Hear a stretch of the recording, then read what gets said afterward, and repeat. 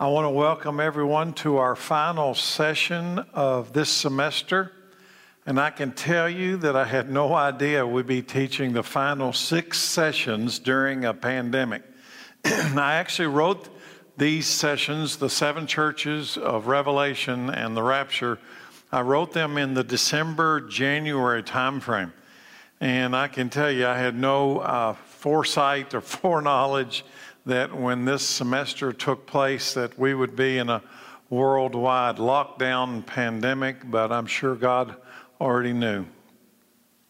So tonight in this last session, I want to take one last look at the rapture of the church.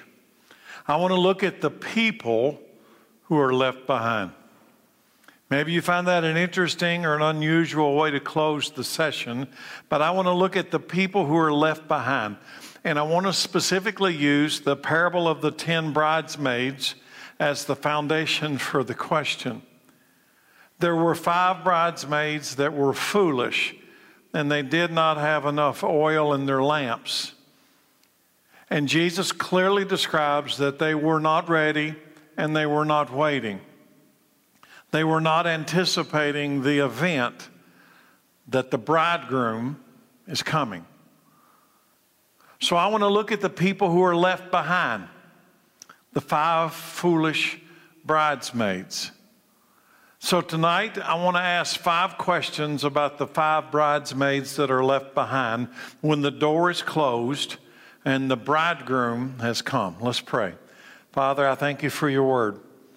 I thank you, Lord, that we don't have to be caught unaware. That day does not have to catch us unaware like a trap. For your Holy Spirit will give us warning. You'll give us a sense of discernment. We won't be caught like a thief in the night. For, Lord, we're children of the day, children of the light. So, Lord, I pray that tonight we will experience your word in power and authority, and we'll understand what's at stake in this parable of the 10 bridesmaids. We'll understand the choices, how incredibly important they are, how we live our lives, and how we prioritize each day in our relationship with you. So, Lord, I pray your blessing upon this session, this final session, and may you use it for the glory of your name and for the souls of man. I pray in Jesus' name, amen. 5 questions about the 5 bridesmaids who will be left behind. And I'm not talking about 5 bridesmaids. I'm talking about the illustration that there will be people left behind when the door closes. The door will have opened, and those ready will have gone through the door, and they had a notice. The notice was a shout. The bridegroom is coming. They were ready. They were waiting. They were prepared. The door opened. They went through. The door closed, and people knocked and said, now we're ready. It's too late. 5 questions. 5 questions about the 5 left behind. First question, what will it be like to be left behind? It's kind of a generic overall question, but I'm trying to make us think about the choices that we make every day of our life. What will it be like to be left behind? Question number 2, can people be saved who are left behind? Is there still a chance, a window of opportunity? If you've gone through these sessions, we believe that there's a 7-year tribulation that follows. Jesus describes it like this, that if those days were not cut short, no human life would remain on the planet. Everyone would die, but it will be cut short for the sake of the elect. Will there be people, question number 2, that can be saved during the tribulation after the door is closed and the church is taken? Question number 3. Will God offer any mercy or grace during the tribulation? Or will it just be wrath and judgment? Question number 4. If the church is the presence of God on the earth now, if the church is the temple, the house of the Holy Spirit on earth today, how will anyone come to salvation when the church is taken away, when the church is caught up? In other words, let me put it like this. if we are the light of the world and we are the body in which the Holy Spirit of Christ dwells in, the temple in which the Holy Spirit of Christ dwells in these last days, in the church age, how could anybody come to Christ if the light is taken from the earth? Jesus says no one can come to the Son unless the Father draws them. And if there's no preachers, there's no gospel, how's anybody going to come to Christ? Final question, number 5. Will God's Spirit be totally removed during the tribulation? I know that the questions are overlapping, but it is to cause us to think about the question itself. Will God's Spirit be totally removed during the tribulation? Some people have said that when the church leaves, all possibility of salvation leaves with the church. Is that what the Bible teaches? So let's start looking. Let's start looking. I'm going to attempt tonight to answer all 5 of those questions in this final session. What better way to wrap up this 7 churches of Revelation and the rapture of the church than to deal with this final question about will anyone be able to come to Christ after the church's departure? Now, I'm going to say in advance this very carefully. No one knows all the detailed answers to those questions. We can look at the Scripture, we can ask the Holy Spirit, and I already have asked the Holy Spirit to reveal truth so that we can, to the best of our knowledge, be able to understand what the Bible says about these questions, about the tribulation and the world that will follow the caught up church, the raptured church. The 5 bridesmaids that are left behind. Yes, those left behind after the rapture will experience, listen carefully, those left behind after the church is caught up in the air to meet the Lord, in the clouds to meet the Lord in the air, will experience the wrath of God. Why do I say that? Because the Bible is quite clear that what's about to happen after the church's departure is God's wrath, His judgment, and it will be a worldwide event. Now, most of us in our lifetime have never really known a worldwide event kind of a thing. Even World War I and World War II, which none of my generation was even alive during World War I, obviously, but World War II, even most of those people were children during that time or have vague memories. But this pandemic has kind of illustrated that the world has become a much smaller place. And that things can happen in China that affect Anderson County in Kentucky. And you can kind of see that a worldwide event that something happening in the world can affect everyone on the planet. And Jesus is going to make it clear. I'm going to give you 2 examples that those left behind after the church is taken away are going to fall under the judgment of God, because the judgment of God is going to come upon the whole earth. Now, we'll talk later about the purpose of the judgment, but I want you to understand the answer to the question. Will those left behind after the rapture experience the wrath of God? Yes, it will be a worldwide event. Let's start in Luke chapter 21. I have used this scripture over and over and over and over to describe several things. It is given in Luke's account of the Olivet Discourse, near the end of the Olivet Discourse, where Jesus describes the events of His final return. And here's what He says. Luke 21:34, watch out. There's the ready and waiting. There's the 5 bridesmaids with oil in their lamps. Don't let your hearts be dulled by carousing and drunkenness and by the worries of this life. It's not just the party life. It's the worry of life itself that's got you distracted from the big event. The big event is and has always been, when is the King coming? When is Jesus coming? Don't let that day catch you unaware. Why does Jesus say that? especially at the end of the Olivet Discourse where he describes his return. Don't let that day catch you unaware. It's like a trap. And many people are going to be caught in that trap. The 5 bridesmaids are caught in that trap. They're foolish. They weren't ready. They weren't waiting. They must have been caught up in this worries of life. They were getting their oil in town, I suppose. That day will come upon everyone living on the earth.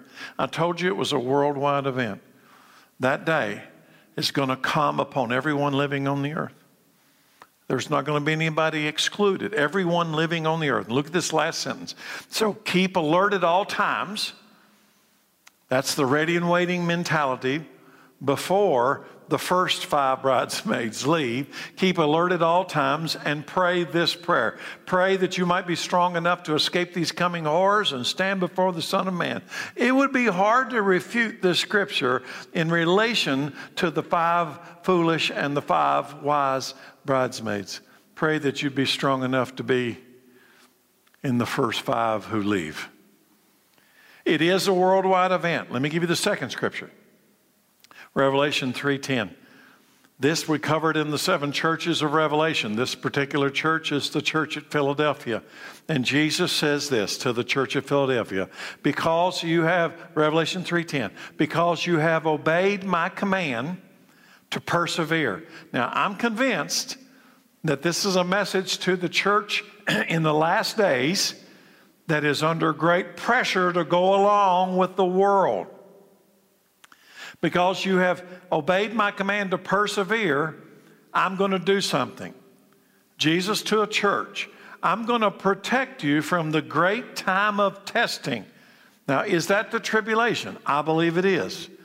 I'm going to protect you from the great time of testing that will come upon the whole world to test those who belong to this world. Now, the church doesn't belong to this world. So they're going to be protected by Jesus from the time of testing. I believe that's the 7-year tribulation. But the point in this particular issue is it's a worldwide event. Will those left behind experience the wrath of God? It is a worldwide event. So yes, if you live in the world, you're going to be under the wrath of God during the tribulation. And yes, listen carefully. Even though you're in the world and you're in the tribulation, yes, some people, now I'm going to broaden the category at least to start. Some people will come to salvation during the tribulation.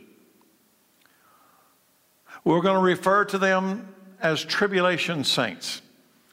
Some people during the 7 years, after the 5 bridesmaids, after the church has been caught up and the door has closed, some people, the tribulation will follow, will come to Christ during the tribulation. The Bible says that God is the God of love and the God of wrath. In fact, the New Living Translation is going to describe it that can you see how he is both kind and severe in the same person? How can you be the God of love and the God of wrath? And how can you be the God who is kind and the God who is severe?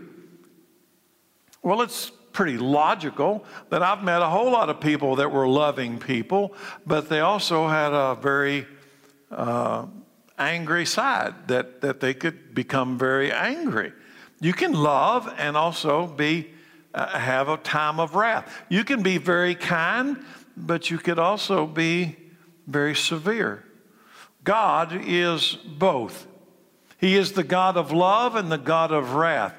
And some people, let's be honest, have a real struggle with this fundamental idea that God is a God of love and a God of wrath. That we see in the Old Testament what many people think is the God of wrath, and they see in the New Testament the God of love, and they can't imagine that he's the same person, that he will ever be able to be the God of wrath now after the time of grace in Jesus Christ.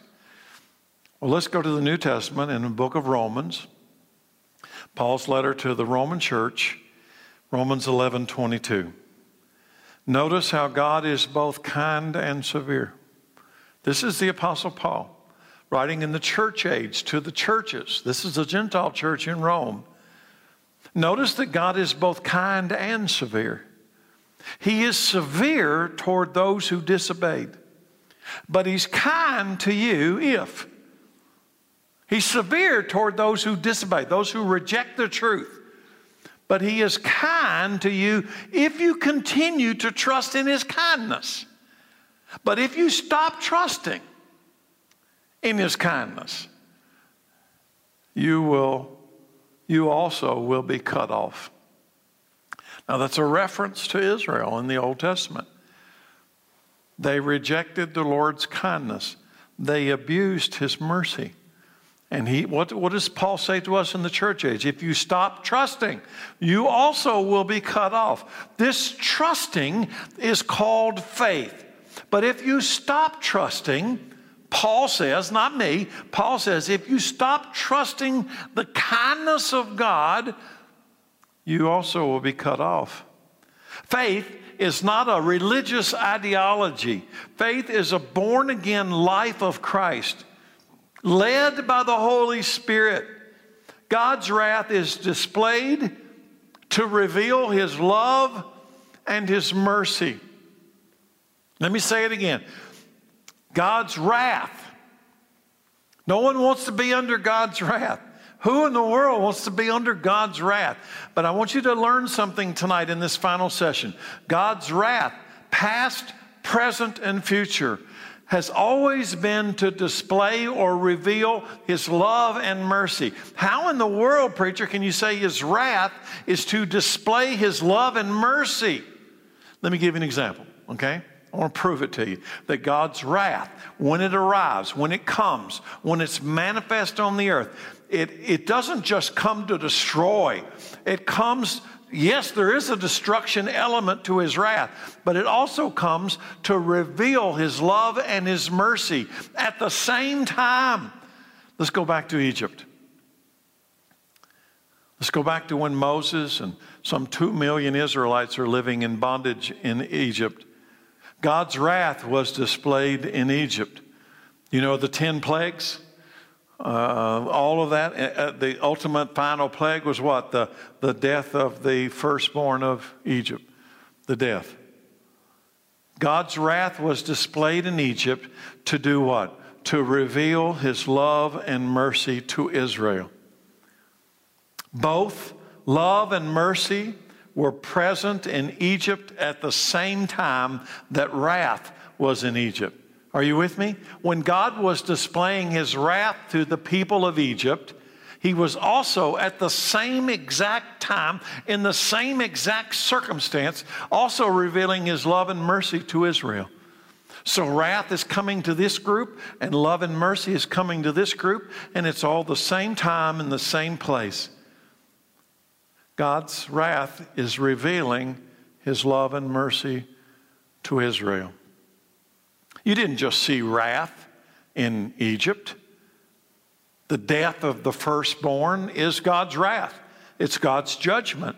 But you know what you saw alongside of the death of the firstborn in Egypt and the 10 plagues? You know what you saw alongside of that? You saw the Passover. It was running right along at the same time as the wrath. God is both kind and severe. Kind is the Passover. Severe is the death of those not covered by the blood of the Lamb. The blood over the door was not a religious ideology. It was real life and death, trusting in God. But you needed to actually put the blood over your door. You couldn't just think about it. You couldn't just say, well, you know what? I believe in the blood over the door. You would need to actually go put the blood over the door. And that proved that you believed in the Passover itself. So let's fast forward. It was the same in the time of Jerusalem's destruction, 586 BC, in the time of the prophet Daniel. Wrath and mercy were both present. In the time of Jeremiah, I've been reading recently a lot of the teachings of Jeremiah. In the time of Jeremiah, and he prophesied that the judgment of God is going to come upon Jerusalem. The judgment of God is coming. The wrath of God is coming upon Jerusalem. And in the past and in the present and in the future, you see the wrath of God running alongside the mercy and love and grace of God. But they're there at the same time. They're there at the same time. God can be kind and he can be severe at the same time. Jeremiah preached. When you study Jeremiah's warning that God gave Jeremiah to tell the people of Judah, Jeremiah preached surrender.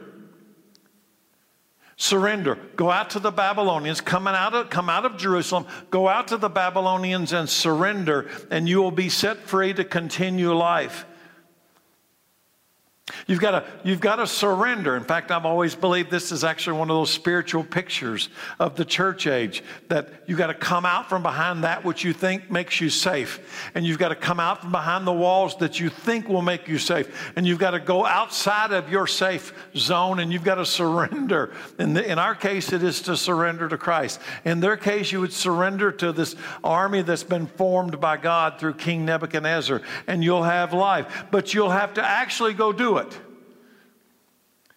You'll have to actually go out and surrender. But Jeremiah, through God, prophesied that surrender will save your life. Past, wrath and mercy were side by side. It's the same today. In Egypt and in the destruction of Jerusalem, at the same time, wrath and mercy were side by side. It is the same today. Some are being saved while others are going to remain lost through unbelief. It's the same today. They really needed to be put under.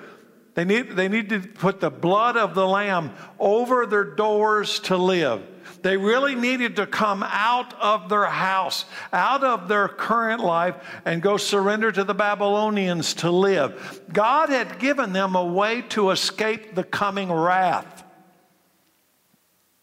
In Egypt, it was the Passover.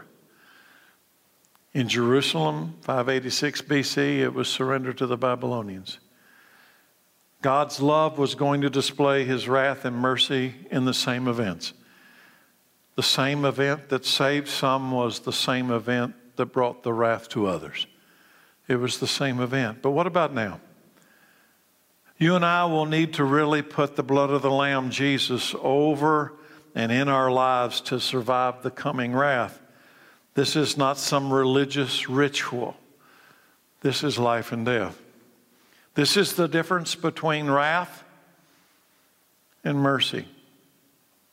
They will be manifest together at the same time. Now listen, why am I bringing this up today?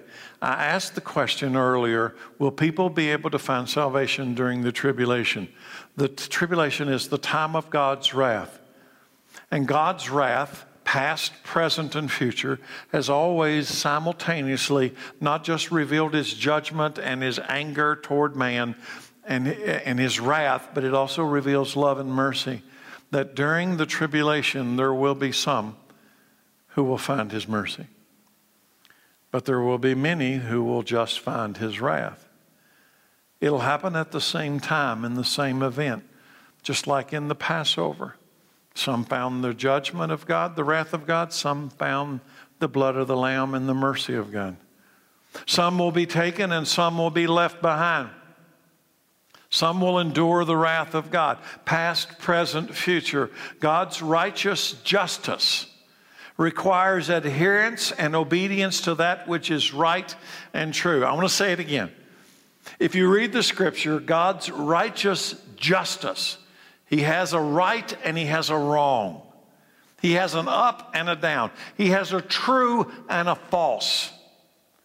But God's righteous justice requires adherence and obedience to that which is right and true as he defines it, not as we define it.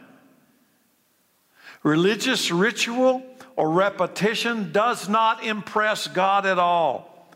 Talk and religious ritual is cheap and counterfeit compared to living under the authority of Christ, which is called the truth.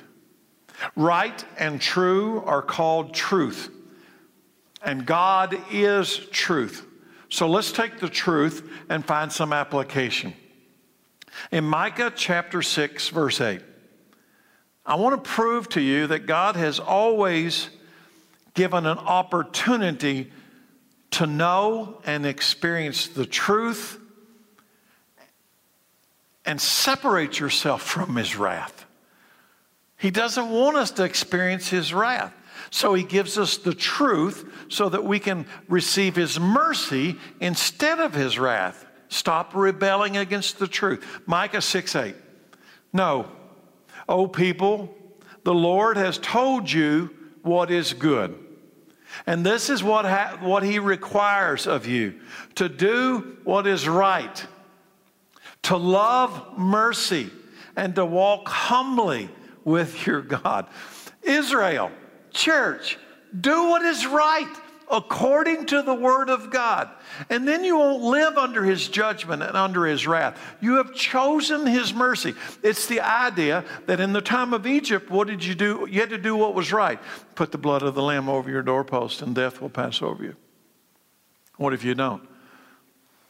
Then God's wrath will fall. Do what is right according to the Word of God. Now, that has great spiritual emphasis because I'm convinced the whole Egypt Passover thing was a preview of the coming of Christ, the ultimate blood of the Lamb. Do what is right. Well, what is right? Put the blood of Christ over you. Be ready. He's the bridegroom. He is one day going to come. Be ready. Watch out. Don't let that day catch you unaware like a trap, for that day will come upon everyone living upon the earth. But pray that you'd be strong enough to escape these coming horrors and stand before the Son of Man. Do what is right. And you won't be under the wrath. Amos 5:23. Away with your noisy hymns of praise. Why would God say that to His people? Because it was religious ritual. It was ritual. Their hearts were not singing praises. They were just ritual. Away with your noisy hymns of praise. I will not listen to the music of your harps. Instead, I want to see a mighty flood of justice, an endless river of righteous living. I want you to do what is right. Don't talk about it. Do it. Live it. Live the raw life according to the Word of God. Not what you call right, what He calls right. Zechariah 7:8. Then this message came from Zechariah to the Lord. Came to Zechariah from the Lord, excuse me. This is what the Lord of heaven's armies says. Judge fairly. Show mercy and kindness to one another. Do not oppress widows. Do not oppress orphans or foreigners or the poor. And do not scheme against each other. Do you see some consistency in these three Old Testament scriptures? Just do what is right according to the Word of God. Not according to your own heart, not according to the political tendencies of that particular generation. Do what is right according to the Word of God, and you will avoid the wrath and judgment of God. You'll live under the mercy of God. God's justice requires adherence and obedience to that which is right and true. And here comes the question. Can God just let that go without defiling His own holiness and His own truth? And can God just ignore a generation that refuses to do what is right? When He's held all the previous generations, especially Israel, when He's held them accountable to the standard of absolute truth, can He then allow future generations to go unpunished, without wrath, and do whatever they want to, whenever they want to, without violating His own holiness and His own truth? So here's where we're going. Why all this background? What is the purpose of God's wrath during the tribulation? All of that to come back to the original question. What would be the purpose of God's wrath during the tribulation? We're talking about the people who are left behind. Man's wrath is almost always based on vengeance, to get even, right? Man's wrath is almost always based on vengeance, that I want to get even. I want to settle accounts with you. But God's wrath is based not on vengeance only. It's based on truth and justice. His absolute truth and his absolute sense of justice. Ultimately, listen carefully. Ultimately, God's wrath is based on his righteousness. God's wrath is based on doing what is right. And he alone is the one who can determine what is right, because he alone is righteous. He's always right. But he seems, listen carefully, he seems to always offer compassion to the lost in the midst of his judgment, to motivate people to repentance and salvation. He offers a chance. God's wrath during the tribulation will be justice. We know in advance that there's going to be a 7-year time on earth that's going to be so severe that if those 7 years didn't stop at the appointed time, everyone would die. God's wrath during the tribulation is going to bring God's version of justice. But it will also be, listen, a call to repentance, to receive mercy. One last chance. In Isaiah chapter 26, verse 9, he says, all night long I search for you. In the morning I earnestly seek for God. But only when you come to judge the earth will people learn to do what is right. Only when you come, Isaiah says, only when you come to judge the earth will people learn to do what is right. Only when he comes. 2 Peter, a familiar verse, I'm sure to most of you. It's in the New Testament and is specifically attached to the end of time. Verse 8, chapter 3. Do not forget this one thing, dear brothers. With the Lord, a day is like 1,000 years, and 1,000 years is like a day. The Lord is not slow in keeping his promise. Now, if you look at the context of this, it's not, why isn't he here already? We've been thinking the bridegroom's coming for a long time. I thought he would already be here. The Lord is not slow in keeping his promise, as some people understand slowness. Why isn't he already here? Why isn't this already the tribulation? Why hasn't he already brought his wrath and judgment upon the earth that has increasingly become wicked, increasingly has rejected his word and his name and his holy people, his bride, the church? Why not? Because he's patient with you, not wanting anyone to perish, but everyone to have a chance to come to repentance. But the day of the Lord will come. It'll come like a thief. The heavens will disappear with a roar, and the elements will be destroyed by fire, and the earth and everything in it will be laid bare. Oh, it's going to happen. The bridegroom's going to come. Listen, the bridegroom's going to come, and a door is going to open. And those who are ready and waiting, they're going to go through that door, and that door's going to close. And there's going to be people left behind. And the question is the Lord slow in keeping his promise to open the door? No, he's not slow. There's a few more people coming in through that door before it closes. And I wonder if this pandemic isn't the voice the bridegroom is coming to a whole lot of people who are standing outside.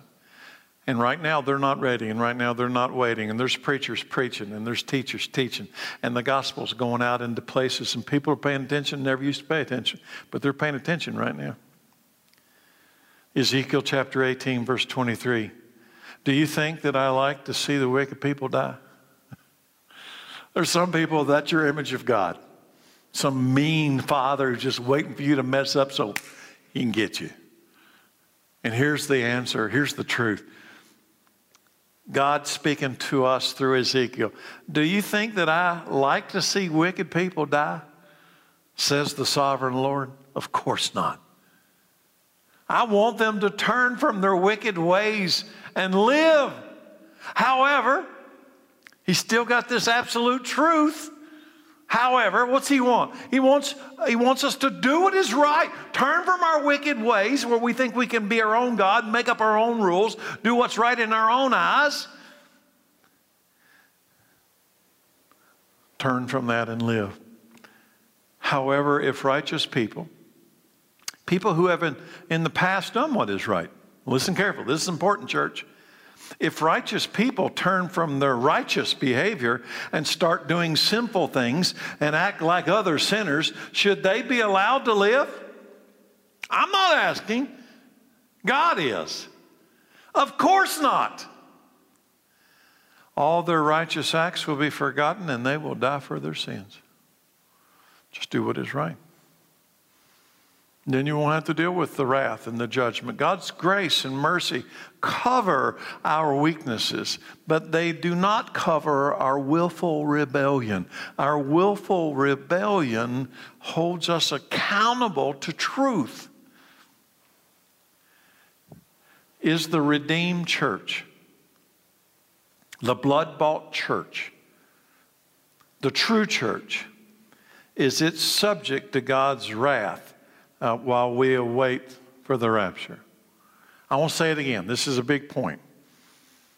Is the redeemed church, if you're hearing my voice tonight and you are one of the blood-bought children of the Most High God, you're not faking it, you're not going through some religious ritual, you've been born again of the water and born again of the Spirit, Jesus lives inside of you, and you know that He lives inside of you because you're a new creature, a new creation. Are you and I, while we wait for the rapture, subject to God's wrath? No. Yes, the church is subject to God's discipline. Pay attention. But not His wrath. There's a difference between discipline and wrath. And God might very well use this pandemic to discipline His church. In fact, I got to tell you, I'm convinced that it's already doing that. That God is using this pandemic, this coronavirus, to discipline His church, to refine and prepare His church, to make her ready, pure, and ready for the wedding, so that when that door does open and the bridegroom comes, she'll be ready to walk through, ready and waiting. She won't be caught unaware like a trap. So let's go to the book of Hebrews, chapter 12, verse 5. And have you forgotten the encouraging words God spoke to you as His dear children? What's the difference between discipline and wrath? Have you forgotten the truth? He said, "My child, don't make light of the Lord's discipline and don't give up when He corrects you." So when God's discipline comes upon His church, who is not subject to wrath, we're subject to grace. But discipline comes with the grace. My child, don't make light of the Lord's discipline and don't give up when He corrects you. For the Lord disciplines those He loves, and He punishes each one He accepts as His child. And as you endure this divine discipline, remember that God is treating you how? As an illegitimate child? That's not how it works. As you experience this divine discipline, remember that God is treating you as one of His own children. Who ever heard of a child who was never disciplined by its father? If God doesn't discipline you as He does all of His children, it means you are illegitimate. You're not really His child at all. And since we respected our earthly fathers who disciplined us, should we submit even more? Should we submit even more to the discipline of the Father of our spirits, who lives forever and lived forever? For our earthly fathers disciplined us for a few years, doing the best they knew how. But God's discipline is always good for us, so that we might share in His holiness. No discipline, and I say amen to this. No discipline is enjoyable while it's happening. It's painful. But afterward, there is a peaceful harvest of right living for those who are trained in this way. The church will experience God's discipline. In fact, I'm going to say it again. I think right now, the church is experiencing God's discipline, but it is immune to God's wrath. Listen carefully. It is immune to God's wrath and his ultimate judgment because God has already poured out his wrath and judgment on Jesus, his son, on the cross. Jesus took my place. He took my wrath. He took my judgment on the cross. He took our wrath. Now, if he is the blood of the Lamb, the substitutionary, he was the substitute for what punishment and wrath was coming to me. It went upon him. Romans 5, verse 8. But God showed his great love for us by sending Christ to die for us while we were still sinners. And since we've been made right in God's sight by the blood of Christ, there's the blood over the door. And since we've been made right with God by the blood of Christ, he will certainly save us from God's condemnation, from God's wrath. 1 Thessalonians 1:10. And they speak of how you are looking forward to the coming of God's Son from heaven, right? Right? That's everybody, right? You're listening to me and this is you. And they speak of how you're looking forward. You're anxiously, heart-pounding excited about the idea that the bridegroom's coming, the door's open, we're ready, right? And they speak of how you're looking forward to the coming of God's Son from heaven, Jesus, whom God raised from the dead. He is the one who has rescued us from the terrors of the coming judgment. Why? Because he already took it. He already experienced it. 1 Thessalonians 5:9. For God chose to save us through our Lord Jesus Christ, not to pour out his anger on us. No, that's not for this bride. That's not for the bride of the bridegroom. He didn't choose us to pour out his anger on us. One more, Isaiah 53, verse 4. Surely he took our infirmities and carried our sorrows. Yet we considered him stricken by God, smitten by him and afflicted. But he was pierced for our transgressions. I want you to think about the nails in his hands and in his feet. He was pierced for our transgressions. He was crushed for our iniquities. The punishment that brought me, Terry Cooper, the punishment that brought me peace was upon him. The wrath of God was upon Jesus on the cross. God struck his son. His wrath poured upon his own son. He offered his own sacrifice. God brought the sacrificial offering sufficient to pay off my debt. And then he killed the sacrifice himself. The Romans didn't kill Jesus. The Jews didn't kill Jesus. He laid down his life. The Father sacrificed his own son. The punishment that brought us peace was upon him. And by his wounds, we are healed.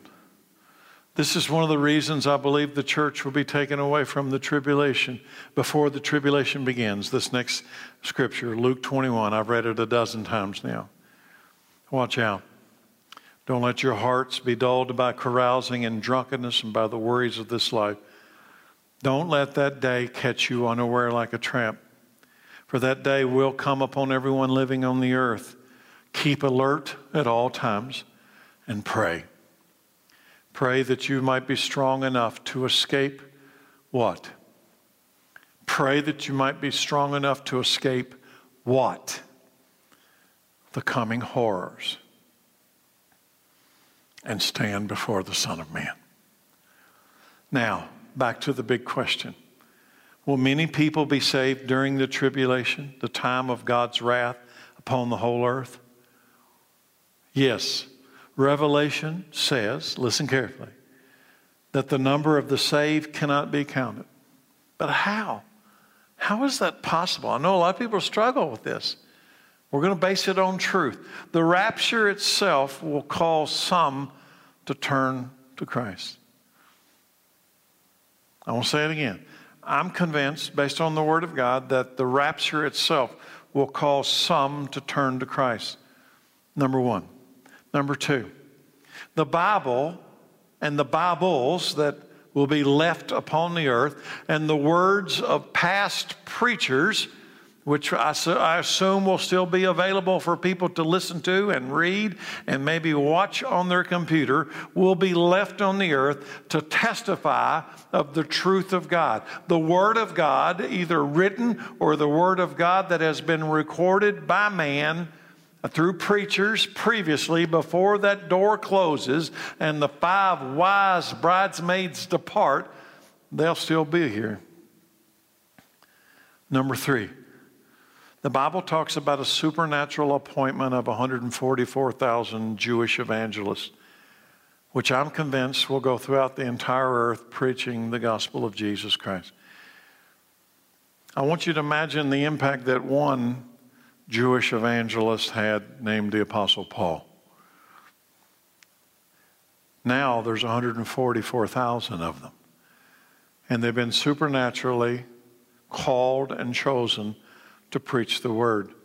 Now, listen, I'm convinced that their primary focus, I believe at that time the church age, the time of the Gentiles, is pretty much closed. And I believe their emphasis, these 144,000 Jewish evangelists, I believe their emphasis will be to the Jews scattered around the world. But I also believe that while they preach to the Jewish people, some Gentiles will come to Christ. Just like in the church age, while we were preaching to Gentiles, Jewish people came to Christ at the same time. Revelation 7, verse 3. Wait, it describes what God's going to do during the tribulation. Don't harm the land or the sea or the trees until we have placed the seal of God on the foreheads of his servants. And I heard how many were marked with the seal of God. 144,000 were sealed from all the tribes of Israel. 12,000 from each of the 12 tribes. One more. There's also 2 witnesses. I'm trying to answer the question, how are so many people going to be saved during the tribulation? The Revelation says they cannot be numbered. The Word of God will remain. The Bibles will still be here. People will notice that the Christians are gone. Some will, who have ignored it up to that point, well, maybe they'll come to Christ. The 144,000. But it also says there's another supernatural event. And there's 2 witnesses supernaturally empowered by God who will begin preaching in Jerusalem during the tribulation. The judgments of God during the tribulation will cause some to turn also. That some will turn during the wrath and the judgments of God as people begin to die from plagues and sicknesses and natural disasters. The preaching of the gospel angel, one last option. Revelation chapter 14 says that there's going to be a preaching angel, a gospel angel, Revelation 14, who's going to proclaim the good news to every person on earth before the final outpouring of God's wrath. Revelation 14, 6 and 7. Let me read it to you. And I saw another angel flying through the sky, carrying what? What's this angel doing? And it's in the midst of toward the end of the tribulation. And this angel's carrying the eternal good news to proclaim to the people who belong to this world, to every nation, tribe, language, and people. Fear God, he shouted. Give glory to him, for the time has come when he will sit as judge. Worship him who made heavens and earth, the sea, and all the springs of water.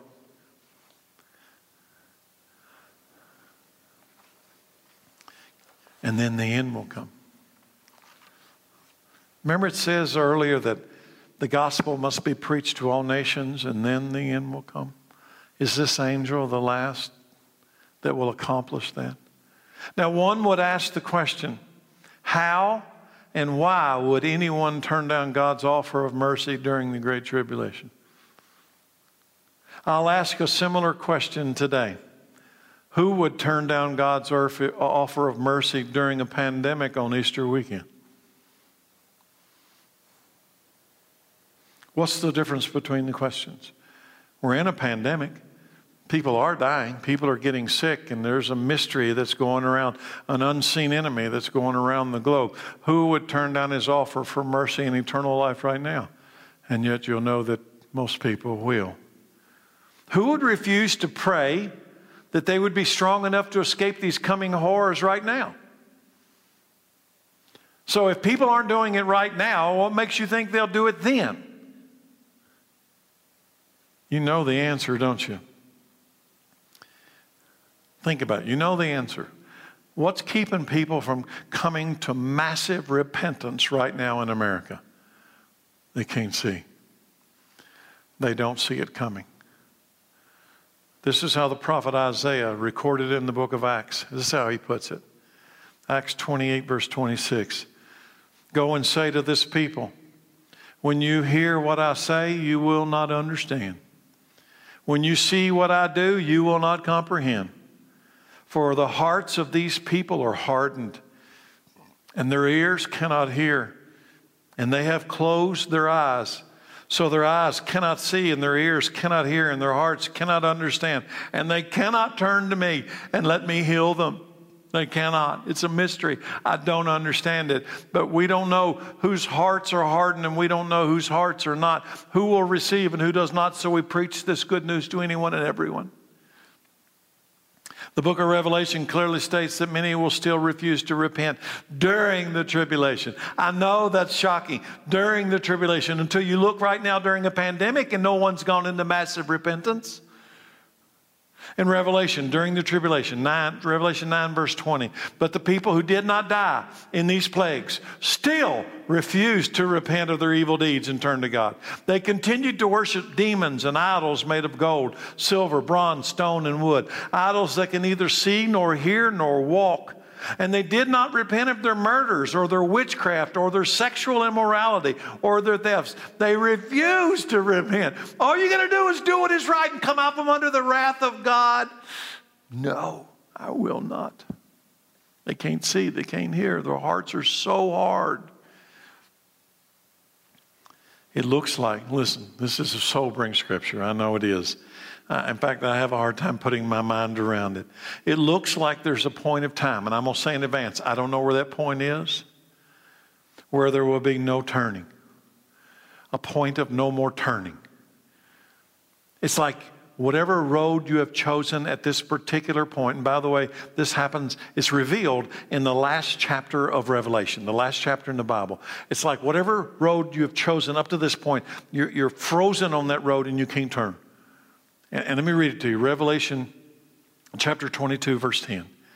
And then God instructed me, John, do not seal up the prophetic words in this book, for the time is near. And let the one who is doing harm continue to do harm. Do you see it? It's like there's a road that's been chosen that you can't get off of now.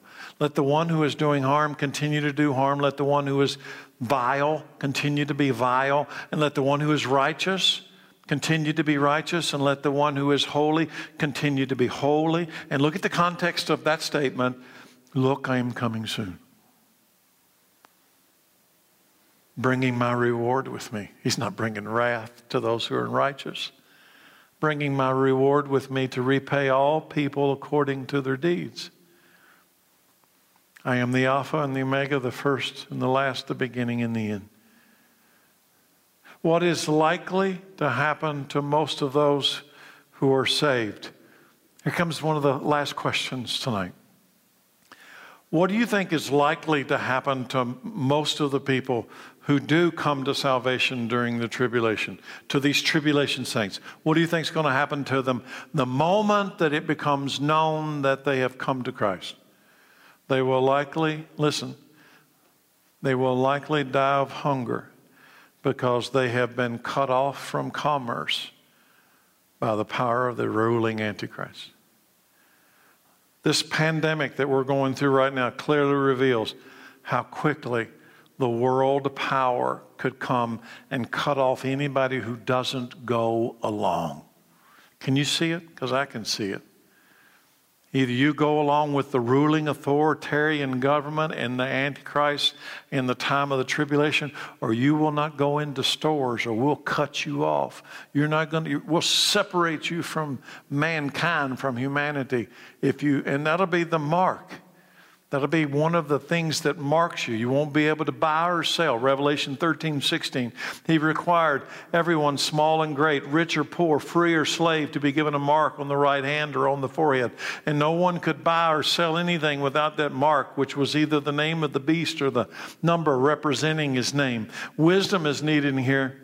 Let the one with understanding solve the meaning of the number of the beast, for it is the number of man. His number is 666. Much mystery in that scripture, but the buying and the selling. Can you see in this pandemic how easy that would be to administer in a one-world authoritarian government? Or what will Christians die from in the tribulation? Or they'll be murdered by the armies of the Antichrist because they confess Christ as Lord and they refuse openly to go along with the ruling authoritarian Antichrist. Revelation 7:14. And I said to him, Sir, you are the one who knows. Then he said to me, these are the ones who died in the great tribulation. They washed their robes in the blood of the Lamb and have made them white. This records there's going to be a number of people going to die in the tribulation. Why? Because the armies of the Antichrist will murder them. Revelation 12:17.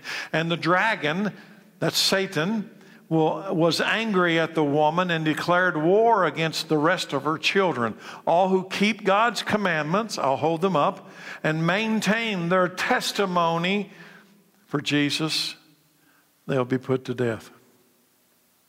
He declared war on them. Who? Satan. He's coming for them. Now, does he have power? Oh, during the tribulation, he has great power. Revelation 13:7. And the beast was allowed to wage war. The Antichrist, supernatural power, under the authority of Satan. The beast was allowed to wage war against God's holy people and to conquer them. But only for a season. Only for a season.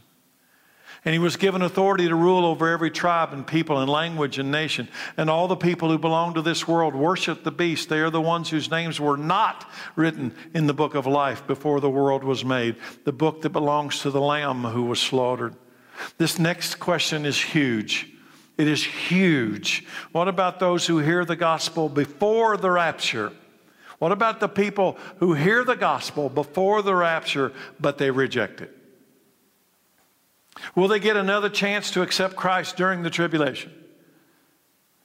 No one knows the answer to this question for sure, but there are some worrisome words from the Apostle Paul about this specific question of those who have had within their reach the gospel knowledge before the door closes and the bridegroom comes. And they refuse it, or they say, I'll get to it later when I get to finish my life first. What about them? Paul writes this, 2 Thessalonians 2, verse 8. Then the man of lawlessness will be revealed. And I believe this is after the church has been removed. The man of lawlessness will be revealed, but the Lord Jesus will kill him with the breath of his mouth and destroy him by the splendor of his coming. That will be 7 years after the church is removed. This man will come to do the work of Satan with counterfeit power and signs and miracles. What does it look like? Counterfeit power, signs, and miracles. He, the Antichrist, will use every kind of evil deception to fool those on their way to destruction. Who are they? He's going to use his power to fool people on their way to destruction. Why aren't people repenting during the tribulation? There's a power.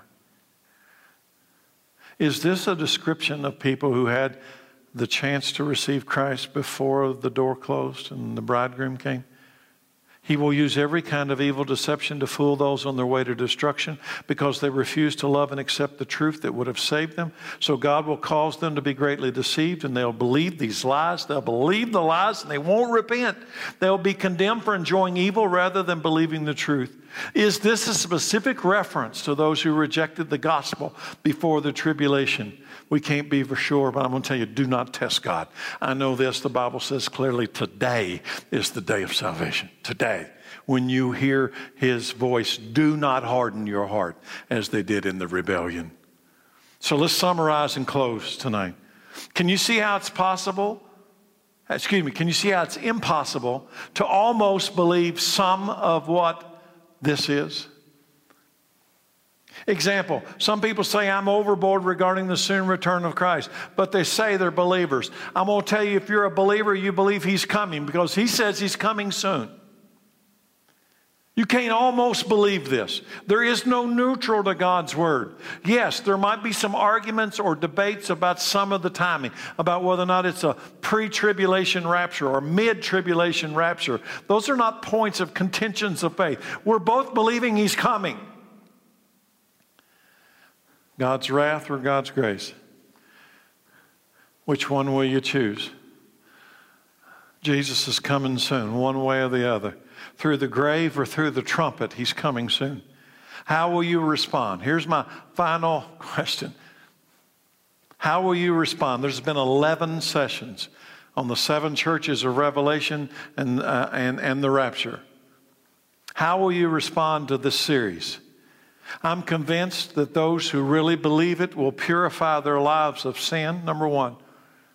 And number two, you will become messengers of the good news of Christ to those around you. One last scripture tonight and in this series that guarantees a joyful heart to all of us who are in Christ today, and we are ready and we are waiting upon His return. In 1 Thessalonians 5:9, for God chose to save us through our Lord Jesus Christ, not to pour out His anger on us. Christ died for us so that whether we are dead or alive, when He returns, we can live with Him forever. So encourage each other and build each other up, just as you are already doing, dear brothers and sisters. Honor those who are your leaders in the Lord's work. They work hard among you and give you spiritual guidance. Whether we're dead or alive, when He comes, we're going to live with Him forever. Praise God. Hallelujah. Father, thank You for Your word. Thank You, Lord, that we know in advance that one day the door's going to open and the bridegroom's going to come and receive his bride. May we be ready. May we be waiting. May we be sharing this good news when You come. Father, may it all be for Your glory and for the souls of man. We pray in Jesus' name, and amen.